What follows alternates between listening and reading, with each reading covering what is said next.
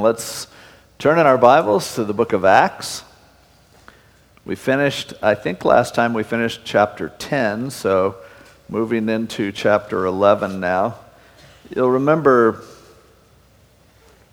in chapter 10 we had that great story of the first Gentiles coming to the Lord at the house of Cornelius. Peter had that vision while he was there in Joppa, up on the patio of Simon the tanner, and God called him to go to Cornelius' house and to minister to the Gentiles there in his house, and they accepted the Lord, and the Holy Spirit fell on them, and it was a radical change in what was at that point. Christianity was really just kind of a Jewish sect in a way, and now the revelation that God was sending his Holy Spirit on Gentiles as well as Jews, and that was great.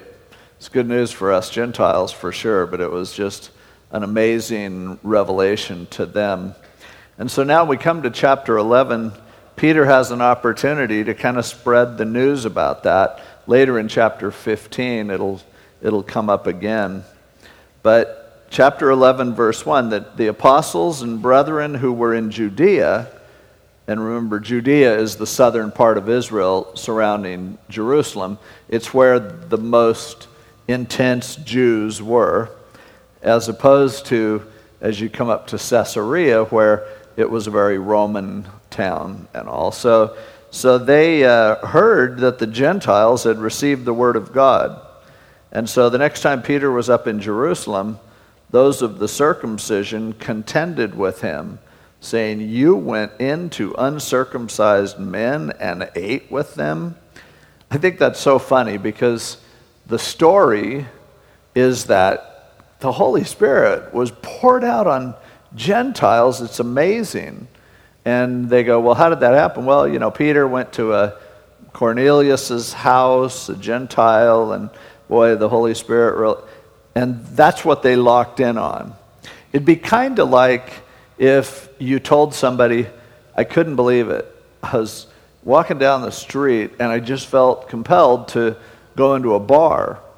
And I went in the bar and God just opened up the opportunity and everyone in the bar just came to Christ, knelt down and prayed, and it was just this radical work of the Spirit. It was amazing. And they said, "You went in a bar?" That was what they were focused on. They missed the whole thing about, obviously, this worked out well, and they were locked in because, and so often those who were legalists, as were most of the devout Jews in those days, really didn't understand the whole spirit of the law, but they understood the letter of the law. And so to them, Peter having a meal with Gentiles was just scandalous. Because remember, even if you, in their perspective, even if you went to a Gentile's house and they prepared food in their kitchen, it wouldn't be kosher unless the kitchen was kosher. Because, like for instance, there were all kinds of foods that Jews wouldn't eat, but also they wouldn't mix dairy and meat. So you had the problem of, and as a result, they'll have a meal that has a lot of cheese and things like that, but they won't have any meat. And then they'll have to completely sterilize everything in the kitchen, and then prepare the meat dishes. And there's no butter with the bread on those nights, and there's no chance. And it was all over a really superstitious application of the command in the law that said, don't boil a calf in its mother's milk, which was something that they would do. They thought it had some kind of powers, the pagans did. And so they take that and say, well, but you never know if you're eating meat, it may have been the offspring of the cow that gave the milk, just ridiculous things, and they apply it in a really extreme way, which upsets me whenever I go to Israel and can't get a cheeseburger. But although what I do is get a slice of cheese pizza in one place and get a hamburger in the other place, and I stick the slice of cheese pizza in the burger, and it works fine. But just not a very good Jew, sorry. But So they're just locked into that kind of a mentality. But Peter explained it to them in order from the beginning. And he said, look, I was in Joppa praying. I saw a vision. This sheet came down from heaven, and I observed it intently, and there were all these unclean animals in it. And I heard a voice in verse 7 saying, "Rise, Peter, kill and eat." But I said, "Not so, Lord." It's interesting that even when Peter tells the story, the wording is exact as it was when it happened. "Not so, Lord. For nothing common or unclean has at any time entered my mouth." But the voice answered me again from heaven, "What God has cleansed, you must not call common." Now, all of a sudden, now these people are in kind of a bind because they're citing the law, and Peter's saying that God spoke to him. But he says this was done 3 times, and all were drawn up again into heaven. And verse 11, at that very moment, right when the dream ended, 3 men stood before the house where I was, the house of Simon the tanner. They were sent to me from Caesarea, and the Spirit told me to go with them, doubting nothing. Moreover, these 6 brethren accompanied me. These were 6 guys that he brought with him, who had witnessed this whole thing at Cornelius' house, and now they came to Jerusalem. And he said, and we entered the man's house, and he told us how he had seen an angel standing in his house who said, "Send guys down to Joppa and get Simon Peter. He'll tell you what you need to know in order to be saved." And as I began to speak, the Holy Spirit fell upon them as upon us at the beginning. He said, "What can I say? I didn't want to do it either, but the Holy Spirit fell just like he did on us. What are we supposed to, how am I supposed to react?" And then I remembered the word of the Lord, how he said, "John indeed baptized with water, but you shall be baptized with the Holy Spirit." He goes, at that point, I remember Jesus predicted this baptism of the Holy Spirit. So it wasn't just something that happened once at Pentecost. It was something that he promised to do consistently and repeatedly. "If therefore God gave them the same gift as he gave us when we believed on the Lord Jesus Christ, who was I that I could withstand God?" And when they heard these things, they became silent. And they glorified God, saying, "Then God has also granted to the Gentiles repentance to life." Now the story wasn't over, and there were still problems, as we'll see in Acts 15 with the Jerusalem Council, as to exactly how can Gentiles fit in with the church. But at this point, when they heard what happened, they're like, well, God said it. He did that. You're right. And at first, they were just quiet. And then they go, actually, this is pretty amazing. This is a cool thing. And I love the way you see the hearts of legalists changed as they witnessed the grace of God. And ultimately, the best argument with people who don't understand God is for them to see what God does, because they can't argue with the work of the Spirit. Ultimately, they can try, but it ends up being really obvious what God's doing. And so it was there. He just explained what happened, and they ended up going, well, praise the Lord. That's great. So now in verse 19 it says, "Now those who were scattered after the persecution that arose over Stephen traveled as far as Phoenicia, Cyprus, and Antioch, preaching the word to no one but the Jews only." So he's setting the stage and said after Stephen was killed by Paul and the other Jewish leaders, a lot of people scattered. They decided we shouldn't hang around here. We need to go somewhere where we can practice religious freedom without being killed for it. And that's kind of logical. And so they began to go to these different areas. Phoenicia was like a segment of Syria. So if you're thinking of a map of Israel and the surrounding area, or if you're thinking of a Middle East map today, Syria is up north of Israel, and primarily today it's more inland. At that point it extended over to the coast. But Phoenicia was an area up there, so they ran there. Typically up north, it was a little safer. when it came to persecution. The area of Syria and those cities, up there had some values in terms of religious freedom, because they had a great history of a lot of different religions. Remember, Babylon was up in that area. Nebuchadnezzar had been there, and so they had lots of religions, lots of mystery cults and things like that. And so for Christians to go up there, being a religious minority, it was actually a fairly logical and safe place for them to go. It would become a problem later, but this was still early on. And so they went to Phoenicia, they went to Cyprus, which is a little island. Turkey is that piece of land that juts into the Mediterranean, that if you're coming from Israel, think of the coast of the Mediterranean, and you're coming up, and then the Mediterranean curves around, and there's this big piece of land. In the Bible, they would usually call it Asia Minor, or they refer to the individual states within there. Today, it's present-day Turkey.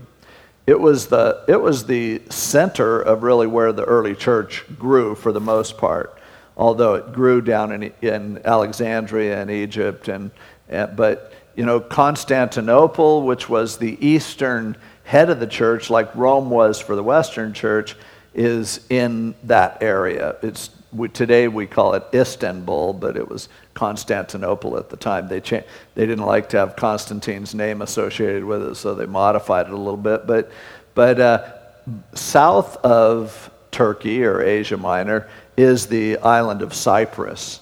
So you have, over here in Syria, then you have this little island that would form a triangle between the coast of Syria and the coast of Turkey, or Asia Minor. And then Antioch also was a place where they went. Now, gets a little confusing because there are two Antiochs, even in those days there were, and this is the Antioch that's in Syria. This is the place where Paul when we'll see later as he goes into his missionary journey, they started there. Antioch was a place that was known for its religious tolerance. And so it's kind of where a whole lot of things started from, but it's in present day, right now it'd be on the border of, Lebanon and Syria. But in those days, it was a strong city of Syria, not far off the coast, the Mediterranean coast. But there's also an Antioch that's in Turkey. And we'll actually see Paul going there on his first and second missionary journeys. And that Antioch is usually, in the Bible, they'll call it Antioch Pisidia, which Pisidia is the area of Turkey there. And so in that Antioch, there was a lot of persecution ultimately. But in the Antioch that was in Syria, there really wasn't. And so a lot of people went there. And it says that they were preaching the word to no one but the Jews only. So they hadn't got the idea that Gentiles could get saved either. But there were plenty of Jews who were ready to hear the gospel. And so things were really booming there for them. And some of them were men from Cyprus and Cyrene who, when they had come to Antioch, spoke to the Hellenists, preaching the Lord Jesus. So some of these guys, when they came to Antioch, rather than just preach to Jews, they started preaching to the Hellenistic Jews. The Hellenists were Jews, but they were Jews who were more oriented toward Greek culture. They spoke Greek, and they saw themselves as being descendants of Greek, and they just happened to be Jewish. And so remember earlier in Acts 6, when there was a dispute over taking care of widows, the issue was the Hellenistic Jews felt like people were prejudiced against them, and so their women weren't being taken care of. Well, here, they didn't just speak to devout Jews, but they were also speaking to kind of the jack Jews, the ones who were like, I know I'm Jewish, much like many Jews today. They're Jewish, but they're not really religious Jews. They just know that that they come from Jewish ancestry. So that was a step for them as they began to minister to those outside, for the most part, outside the synagogue. And of course, a lot of these people were really open to the gospel because they kind of had a Jewish heritage in a way, but they were more from contemporary society, and so it made sense that they would be looking for something more. For some reason, they had rejected devout Judaism because they probably couldn't hang with the strict lifestyle or whatever, and so these were sitting ducks for the gospel. They were looking for something unique. Just like today, if there are people who grow up in a religion, but the religion's kind of letting them down, often all they need to do is hear the truth of the gospel, and they are more inclined to convert to a relationship with Jesus than people who are staunch atheists or people who are real hardcore in their own religious faith. And you know, I see this so often when I talk to people who, like if I talk to a Mormon, for instance, who's really into Mormonism, it's like it's really hard to get through to them. But when you talk to somebody who's raised in the Mormon church, they miss the family aspect of it and everything, but they can't really hang with all the superstition, then often they're people who are really open. You see the same thing happening in the Catholic Church, where, and it's tricky, and I'm not necessarily equating Catholicism with Mormonism, although they have a lot of similarities, and both of them, they all think they're believers. We know that it's faith in Jesus Christ and a personal relationship with Him that's really what matters. But so often, if you find a Catholic who's really hardcore, it's hard to talk to them about a relationship with Jesus because they're so afraid of letting go of that which they've been clinging onto so tightly.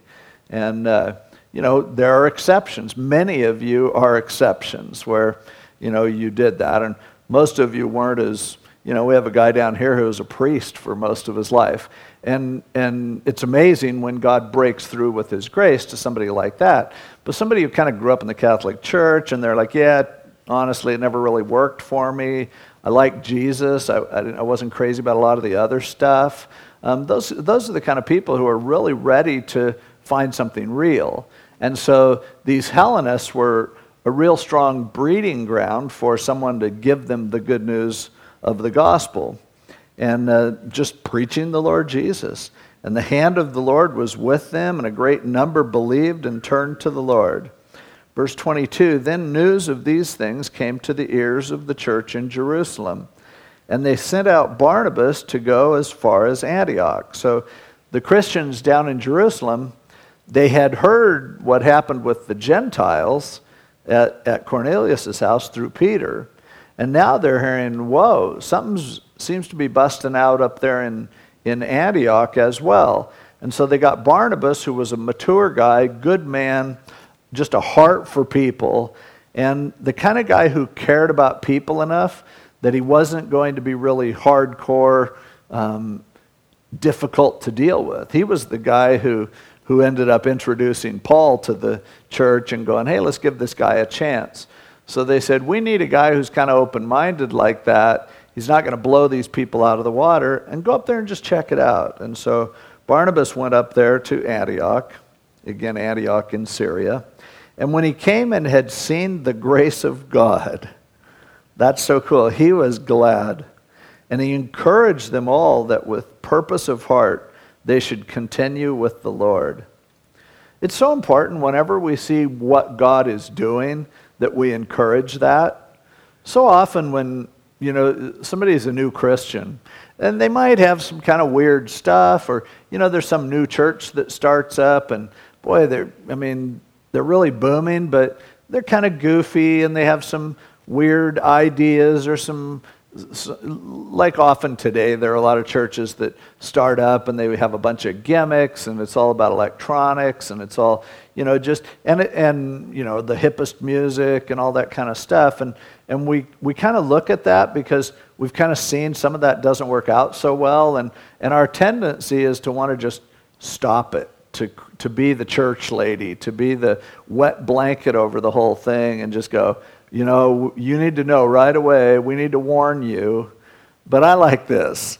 He saw the grace of God at work, and he goes, good job, guys. Because, people who are extreme or unbalanced or whatever, if it's the grace of God working in their life, and if they're seeing that, God will take care of all the other stuff. The Holy Spirit's really good about working on us and helping us.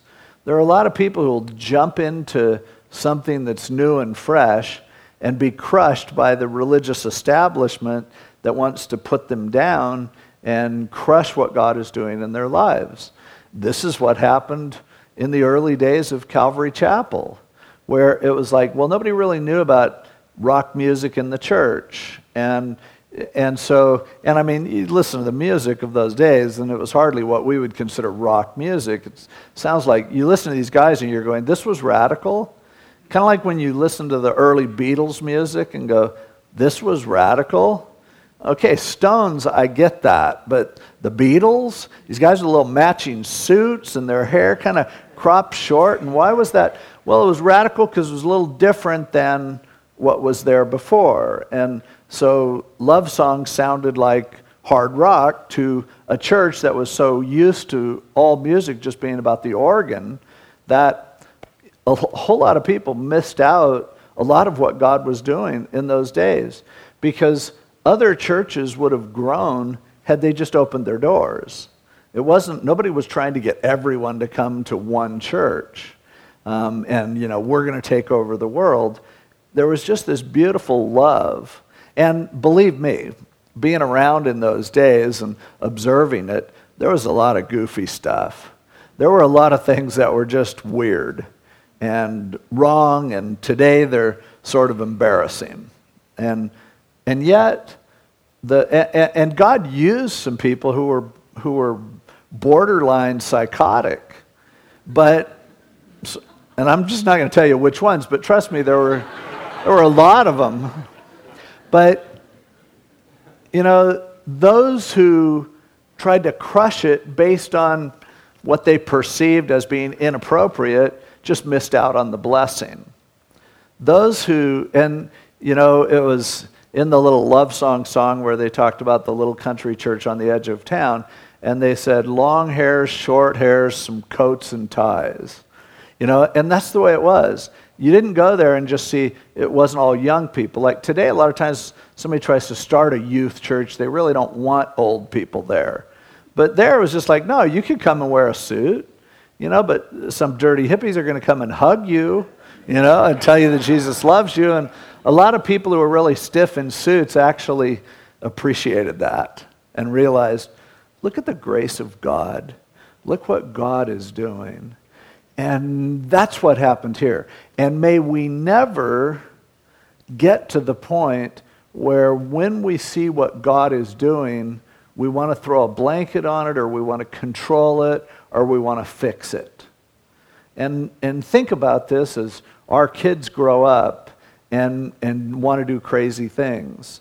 The grace of God is what Christianity is all about.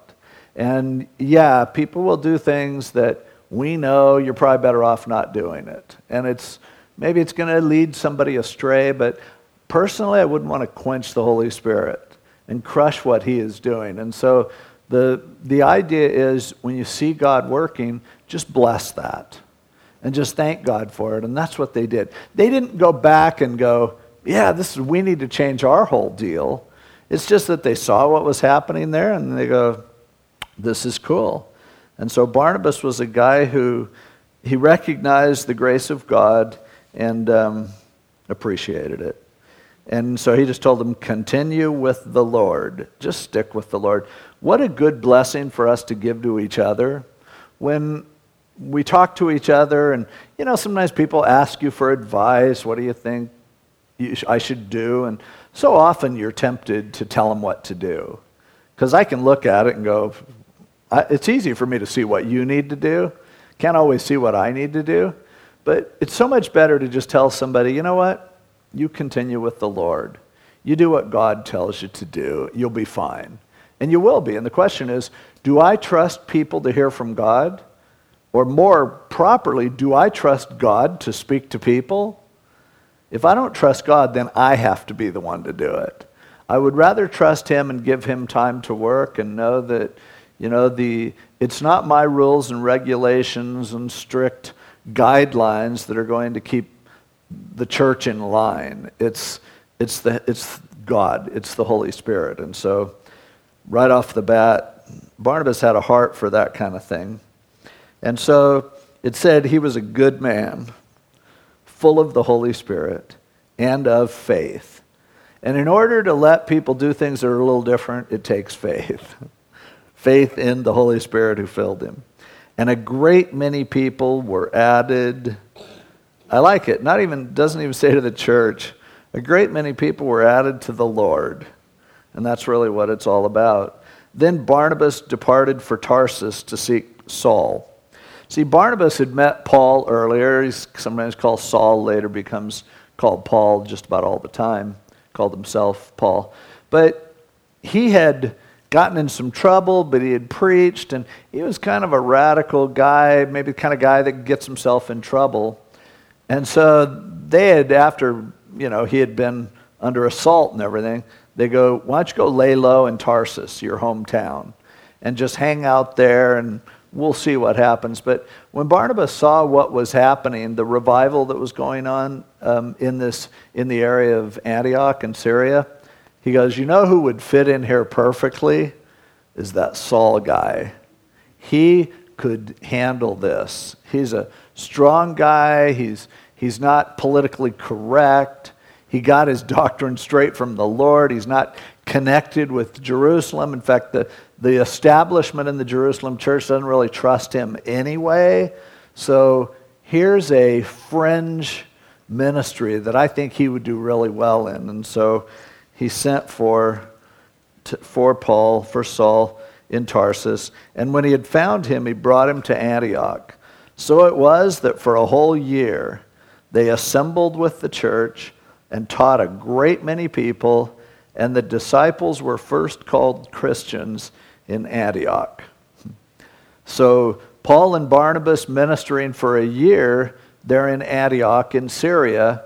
This revival is happening, new priorities and really new precedent being established right there in the church. It became the sending agency for so much of other missions, but here is the established guy from Jerusalem who was open to bringing in this other guy who was incredibly gifted but had a questionable background and nobody really trusted him. But this was Syria, so that was fine. And God's just doing this amazing work.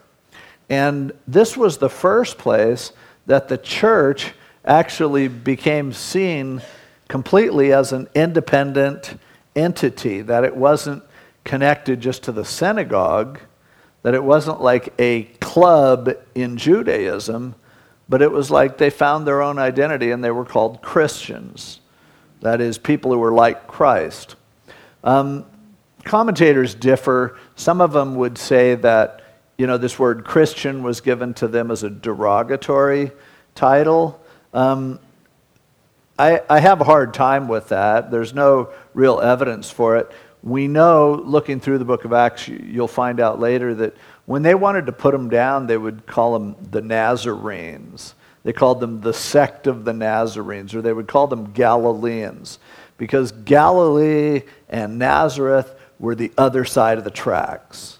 So it was like calling them northern trash, because they were from up there and they had no culture, and that would have been understandably a derogatory term, which the Old Testament even predicted that that's what they would be called. And they called Jesus a Nazarene as well, a branch, somebody from out there in left field, and because he was raised in Nazareth also.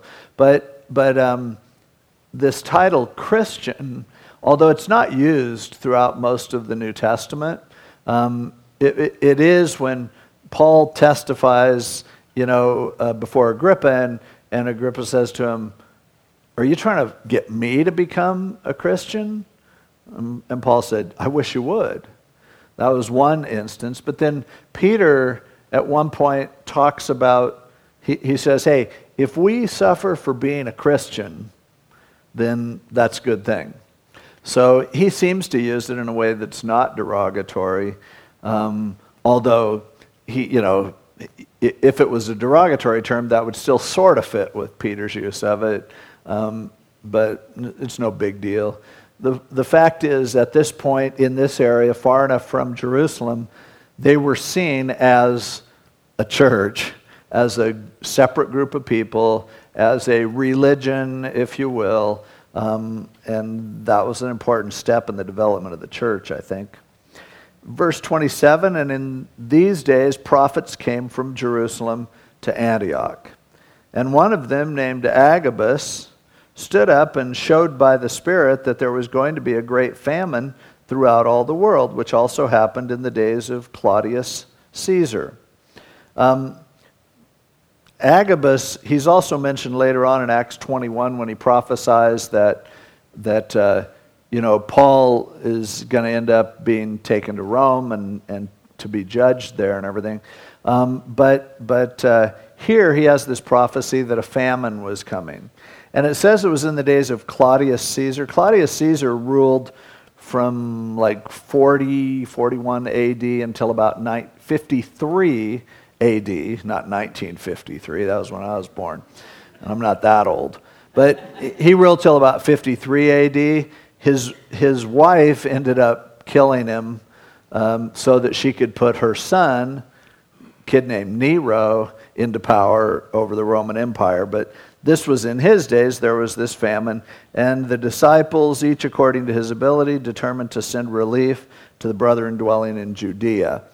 The church in Jerusalem was a real poor church, and so these people up north who didn't make all of their living from farming as much as they did from trading, and so they'd be in a better spot in a bad economy. They began to take up a collection for the Christians down south, which was no doubt a really good witness because and humbling for the Jewish Jews who had accepted Christ down in Jerusalem, because here these radicals that they were skeptical of are actually taking up a collection to help them. And it was like, wow, maybe these guys are all right. It built an important bridge. It's kind of like in the early days of Calvary Chapel. Calvary Chapel, frankly, among the conservative, fundamental evangelical churches that were in existence, from the 50s and before, Calvary Chapel was really seen as weird. But when I was at Biola, they told us not to go to Calvary Chapel because weird things were going on there. So that's why we went. But as God began to bless the church, not only was it hard to deny that good things were happening, but it was interesting that as God blessed Calvary Chapel, they were able to help some major Christian organizations that had been around for a long time, buying airplanes for Missionary Aviation Fellowship, giving money to Wycliffe Bible translators, loaning money to the creation research people. And as Calvary Chapel got involved in other things that God was doing, it helped people to realize that it wasn't a cult, that it was just, they were going, hey, we're brothers in Christ. And so this is something that was happening there too. And so they did it, and they sent it to the elders by the hands of Barnabas and Saul. I'm sure they thought two things. First of all, Barnabas is on good terms with the people down in Jerusalem. They're the ones that sent him up to Antioch in Syria. Saul was a guy they were really suspicious of. If these guys would go together, then it would be like, wow, I guess either Paul has brainwashed Barnabas, but most likely it would be, this is okay. Barnabas wouldn't be supporting this and ministering with Paul if it wasn't something that the hand of God was on. And not only that, they're bringing a gift for the church with no strings attached. And so Again, an important step in the unifying of what the Holy Spirit was doing in the church. Chapter 12, about that time, Herod the king, this was Herod Agrippa, who was the grandson of Herod the Great, stretched out his hand to harass some from the church.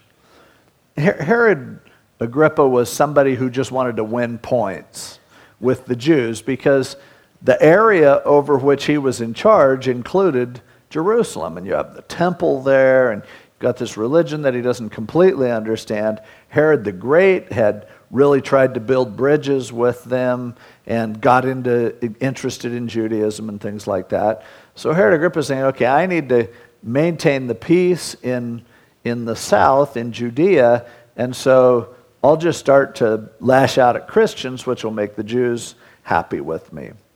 And so he began to harass some from the church, and he killed James, the brother of John, with the sword. And because he saw that it pleased the Jews, he proceeded further to seize Peter also. What a great accomplishment this would be if he killed James, one of the main disciples, and then Peter, who was really at the center of the apostles in a lot of ways, and killing him would be great. So he arrested him, but it was during the days of unleavened bread. He understood this is a Jewish holiday. It's not a good time to kill Peter. It'll make me look bad, so we'll wait a little bit. But when he had arrested him, he put him in prison and delivered him to 4 squads of soldiers to keep him, intending to bring him before the people after Passover. 4 squads of soldiers. The word there for squad is actually a word that was, there were tetrads, which a tetrad was 4 soldiers. So he had 4 groups of 4 soldiers, so 16 soldiers altogether that were responsible just to guard Peter. They would work in shifts, and so you'd have 4 at a time, and they divided up the day into 4 watches. And so you'd have 2 guys inside on either side of Peter. You'd have 2 guys outside guarding the door, and the other 12 guys are resting or sleeping so that then they can take their shift.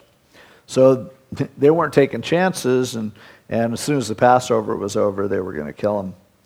But Peter was therefore kept in prison, but constant prayer was offered to God for him by the church.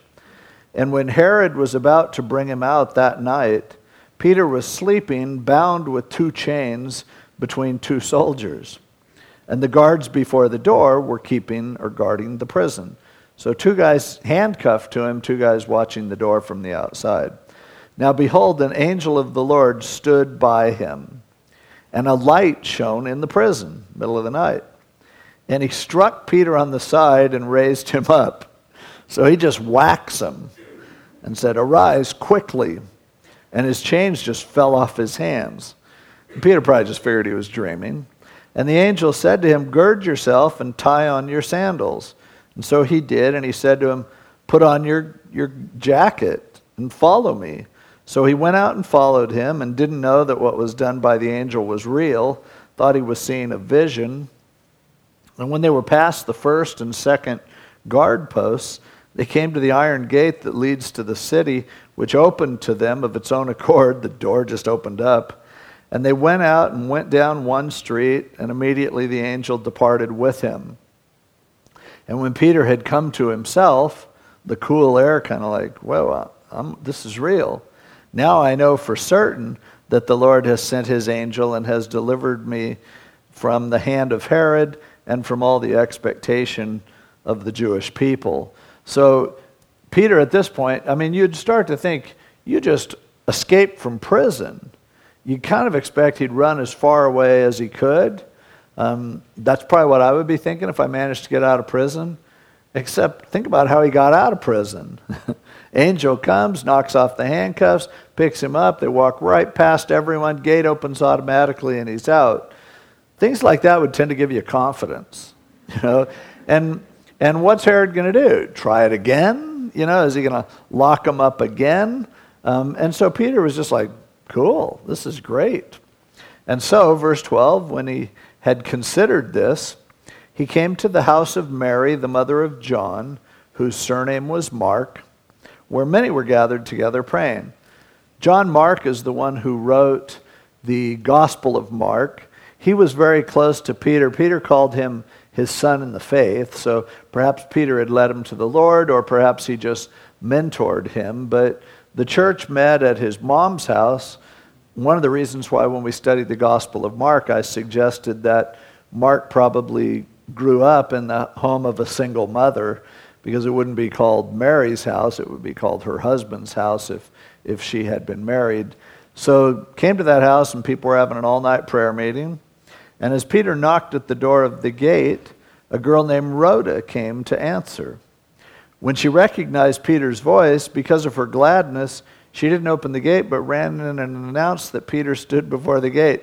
She's like so excited she didn't open the door. She just ran in and goes, "Peter's out here." And they said to her, "You are crazy. You're out of your mind. You're beside yourself." Yet she kept insisting that it was so. So they said, "Oh, it's his angel," or "it's his ghost." Now Peter continued knocking. He could walk out of prison, but he can't get them to open the door to let him into the prayer meeting. And it reminds you of Jesus in Revelation chapter 3 to the church at Laodicea, as he's knocking on the door of the church trying to get in. Peter continued knocking, and when they opened the door and saw him, they were astonished. But he motioned to them with his hand to keep silent. He goes, "Shh, calm down. Let's not make a big deal. It's the middle of the night." And he declared to them how the Lord had brought him out of the prison. And he said, "Go tell these things to James." Now this isn't James, the brother of John, because he had been killed earlier in the chapter. This would be James who wrote the book of James. And this James was the brother of Jesus, half-brother of Jesus. He was the son of, most likely, of Mary and Joseph, obviously only a half-brother to Jesus because Joseph wasn't Jesus' real dad. Jesus was born of Mary when she was still a virgin. This James ended up becoming the leader of the church in Jerusalem because Peter would be off, on ministry trips. Obviously, Paul was off doing that, as was Barnabas, as was Silas, and many of the other leaders. So at this point already, interestingly, James was becoming a leader in the church in Jerusalem. And Peter kind of acknowledged that, which is kind of interesting to people who see Peter as being the head of the church in those days. He actually seemed to defer to James at this point. James had a miraculous conversion. He grew up watching Jesus his whole life, but he didn't believe until after Jesus rose from the dead. And so, once you see your half-brother rise from the dead, and you're like, you can't fool me. I know this is him. I know he couldn't fake this thing. He was never, this is real. Then no doubt James became just a stalwart of the faith. And you see it in the book of James as he is just exhorting in a practical way the importance of a spiritual life, the importance of devotion to Jesus, and also, so he said, go let James know what's going on and the other guys. And then he departed and went to another place. Figured, God's calling me somewhere else, but let these guys know I got out. As soon as it was day, there was no small stir among the soldiers about what had become of Peter. 16 guys whose lives are on the line. Peter's gone, and they have to explain it. And when Herod had searched for him and not found him, he examined the guards and commanded that they should be put to death. And he went down from Judea to Caesarea and stayed there. Herod was like, I am sick of this stuff. This is too weird. Something spooky about the area of Jerusalem where he was hanging out. So he said, I'm going to go where I'm comfortable, and that is Caesarea. As we talked about last week, Caesarea was this incredible Roman town named after Caesar that's on the coast of the Mediterranean. To me, Caesarea is one of the most beautiful places in Israel. To this day, there are amazing ruins there, a great stadium that's right there on the water. We sit in those seats of the stadium, and I do a Bible study, and it's amazing. It's just still there. So much of it is laid out. It's an incredible place, and he would feel more comfortable there. So he goes, okay, forget you guys, I'm going to Vegas. And so he just goes to Caesarea. And Herod had been very angry with the people of Tyre and Sidon. Tyre and Sidon were two coastal cities that were north of Caesarea. Caesarea is kind of around the middle of where Israel is on the Mediterranean coast. He was having a problem with the people from Tyre and Sidon who tended to be really arrogant because they were wealthy, because those were great trading cities. But they came to him with one accord, and having made Blastus, the king's personal aide, their friend, they asked for peace because their country was supplied with food by the king's country. See, it was harder to get food at that point, but Caesar, of course, had access to food. They had access to money, and so they bought their way into smoothing things out with Caesar so they could come to a sort of a peace so they could continue to do trade. Because as businessmen, they couldn't, without the products, they couldn't do business, and their ports would be worthless. So they made friends with this guy Blastus, which, you know, if any of you are pregnant and you're going to have a boy, that'd be kind of a cool name, but, you know, maybe not. But at least the men can argue for it. But they tried to make peace, and so on a set day, they were having this celebration. And it says, so on a set day, now that was a term, a technical term that they used for a specific day in their Olympic type competition. And so they were kind of having this celebration.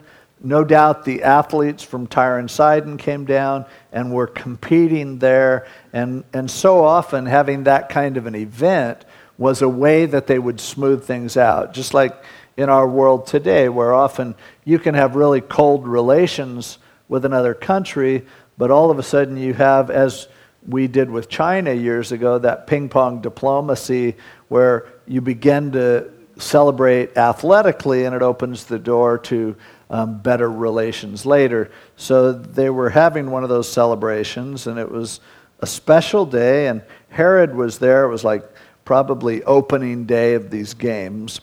And he was arrayed in royal apparel. We know from Josephus that this royal apparel that he was wearing was completely made of silver. So it was beautiful. It would just glisten in the sun. And so he was wearing that, and he sat on his throne. That's not the throne that he would rule from. In the stadium, there would be a place that was the VIP box seat, where no doubt he was sitting there, and perhaps a couple of representatives from Tyre and Sidon and some of his advisors would be there. And again, to this day, you can see in the stadium exactly where he would have been sitting. Eddie McRae led worship from that place. But so he's sitting there, and he sat, and he was going to give a little speech to them. And the people kept shouting, "The voice of a God and not of a man." And so the people are just like, "You're amazing, you're great, I think you're a god." It wasn't unusual in those days for them to treat their leaders like a god. Now, they didn't really think he was a god, obviously. But what they were trying to do is pay the highest compliment possible. Anyone who would think that he was a god doesn't really believe in God at all. And there are people who would like to deify human beings. And it's not that don't think that these people were stupid and they thought that somehow he had always been and had created the world. It's kind of like back in the 70s when all over Europe and really throughout the world, you'd see graffiti or posters everywhere that said EC is God. And that was for Eric Clapton. It wasn't that people thought Eric Clapton was God, but they were like saying, "I worship you, and you are amazing." Like Bill and Ted later bowing down to Aerosmith saying, "We're not worthy, we're not worthy." Same kind of deal. It's just kissing up to him. It's not some major superstition. But so, they're saying that, and he believed the press clippings. Immediately, an angel of the Lord struck him, because he did not give glory to God. And he was eaten by worms and died. Now this was a medical situation whereby there was an intestinal thing that actually ate out his guts, basically. And it wasn't a super unusual malady in those days. Interestingly, Antiochus Epiphanes had died from this same disease, as did Herod the Great. May have been connected to some sort of venereal disease or something like that. We don't know for sure. At any rate, the timing, it just happened that boom, you take the glory to yourself, you're done. And he just died. And something to think about when we take glory to ourselves. That should scare us. That should really frighten us. It did Paul. Paul always avoided getting any glory to himself. As we'll see later, several times people tried to worship him, and he was like, no, I don't want that intestinal thing happening. And so, next time you're thinking that you're pretty good, people are telling you that and you believe it, just see if you feel your stomach rumbling a little bit. And every time I eat too much sugar-free chocolate or whatever, and I feel my stomach kind of doing that, I think, okay, no glory, don't do this. And so the result was the Word of God grew and multiplied. It was a great object lesson. Better give God glory. And Barnabas and Saul returned from Jerusalem when they had fulfilled their ministry. So while this was happening in Caesarea, Paul and Barnabas had been down in Jerusalem delivering the love gift, and now they headed back up to Antioch. And they took with them John, whose surname was Mark. So they got him. No doubt they heard the story about what had happened. Peter had come to his mom's house, and they're like, hey, kid, you want to go where the action is? Come with us. And so they took him with them.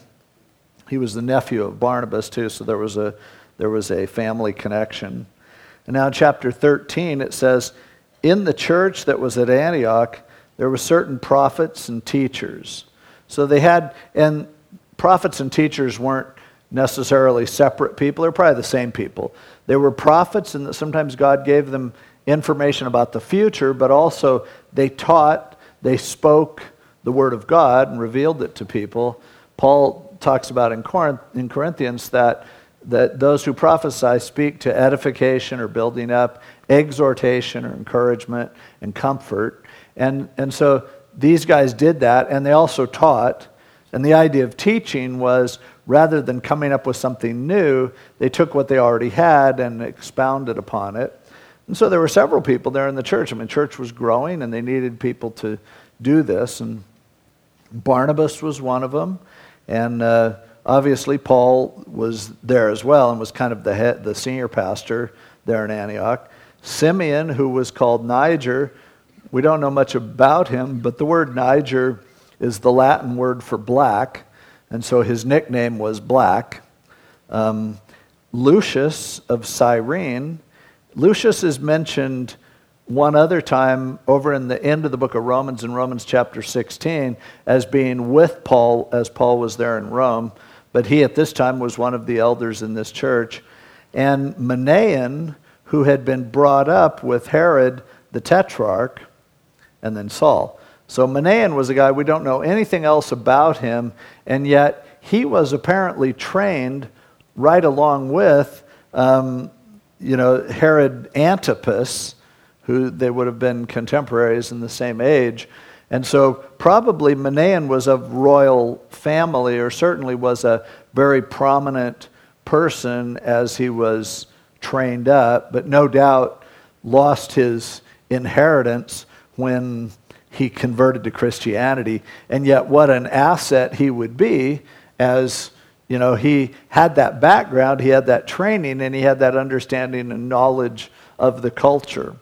Sometimes you could be on the fast track, and then all of a sudden you accept Jesus, and maybe you have to give up a lot that you might have had, but God wants to redeem that and use it. When I was over in Cuba last year, I think it was, I met a guy, and he really stood out. He was in the Cuban church there. He was taller than everyone else. He looked like a movie star. He just had a charisma about him. He was just, you noticed him in the whole church. And it turned out he was a brother of one of the pastors there. And he was being groomed for being one of the highest leaders in the Communist Party in the country of Cuba. And when you saw him, you'd realize that he had a good sense of humor. He was eloquent and smart, and he was a real military leader and everything too.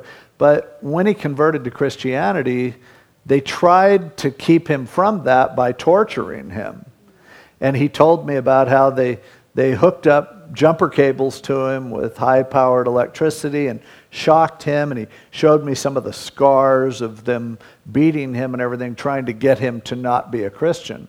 And as he's telling me about it, he's laughing, like they thought that electricity would make me not worship Jesus, and he just thought that was the craziest thing. But he made that decision for Christ that made him then not able to even get a good job despite his talent, knowledge, training, and everything else, just because they held Jesus against him. And there are other people who have seen that happen, and but it's well worth it. So for this guy, same kind of deal. I have a friend whose family owns one of the largest literature distribution companies in the world. And he was a trust fund baby, and he was making enough money that was just sent to him every month based on being related to this family. And when he became a Christian, the Lord began to convict him. He was, he had 6 figures for doing nothing, but he felt like, you know what? One of the things that they sell, now this company sells all sorts of books, but they were also involved in the pornography trade. And he just felt like, I shouldn't take money that comes from pornography. And so he just gave up his entire trust fund and that income, and he's worked hard ever since. Today he's trying to work in real estate, but he just had to take that commitment that, I'm walking with Jesus, and so certain connections that I might have really don't mean anything to me anymore. And that was this guy, no doubt, who had that kind of witness. But he was a pastor, one of the assistant pastors and teachers there in Antioch, a part of this great revival. And as they ministered to the Lord, I love that. They were ministering to the Lord. And tonight as we gather and as we were worshiping God, if you really were worshiping God, instead of sitting there going, I wonder why Eddie's not with the youth group tonight. But if you were just like worshiping God, you are ministering to God. And it's an opportunity to do that really, it's why, we're trying to start on time now in church, because I like to send the message to God that us ministering to Him is important to us. That's not just our preliminaries. That's a big part of what we do. And so they were ministering to the Lord, and they were fasting, and the Holy Spirit said, now separate to me Barnabas and Saul for the work to which I have called them. Then having fasted and prayed and laid hands on them, they sent them away. So the Holy Spirit told them, Paul and Barnabas have a job they need to do. You guys need to support them. You need to commission them. And you need to let go of the 2 best pastors that you have, the best teacher that you have, and the best pastor that you have in terms of caring for people and ministering to them. And those 2 guys, you need to let go of them and allow them to do what I'm calling them to do. It's really important not to be greedy and hang on to that which might benefit us the most if God has purposes in, drawing us away to do some other things. And so then in verse 4 begins Paul's first missionary journey here. And his first missionary journey is primarily just around Asia Minor. Then he goes back through that area again on the second one, but cuts across over the sea and covers part of the Grecian peninsula, and then does that again, coming back and also going down to Jerusalem on his third and then his fourth missionary journey. He heads all the way over to Rome. And we will begin next week with exploring this first missionary journey and seeing the path that he takes and the interesting experiences that he has. Let's pray. Lord, those were exciting times, and most of us just think, man, I would have loved to have been there when you were working in such an amazing way in Antioch and in Caesarea, in the house of Cornelius, and in the awareness of the church in Jerusalem that you had a big program, and letting these renegades up in Antioch support the established church there in Jerusalem and call men out to be used in powerful ways, and using women as well in great ways in the early church. And those were exciting days. And we could always just look back on that like sometimes people today do with Calvary, back in the tent or the little chapel. But God, we know that today you're the same. And you want to work in exciting ways. And not necessarily in ways that feel safe to us or that we would predict. And sometimes you're choosing to work in other areas and other parts of the world. But God, we're excited about what you want to do, and we just want to be a part of it. And so instead of just being jaded about our own situation, our own culture, or just pouring all of our energy into that, Lord, open our eyes to our brothers and sisters in other places who we can help and encourage and support. Help us not to quench what you are doing. And help us always to minister to you and to listen to you and to be willing to send people away if you call them away, to be willing to go where you call us. Lord, help us to see that powerful work of the Spirit that you've wanted to do throughout history. The gates of hell won't prevail against your church. Please help us to not get in your way. And we thank you so much for Luke taking the time to write these stories down so that we can be inspired by them. Lord, bless us as you've given each of us special responsibilities and opportunities and things to do. Help us to just be faithful. And we pray this in Jesus' name. Amen. Let's all stand.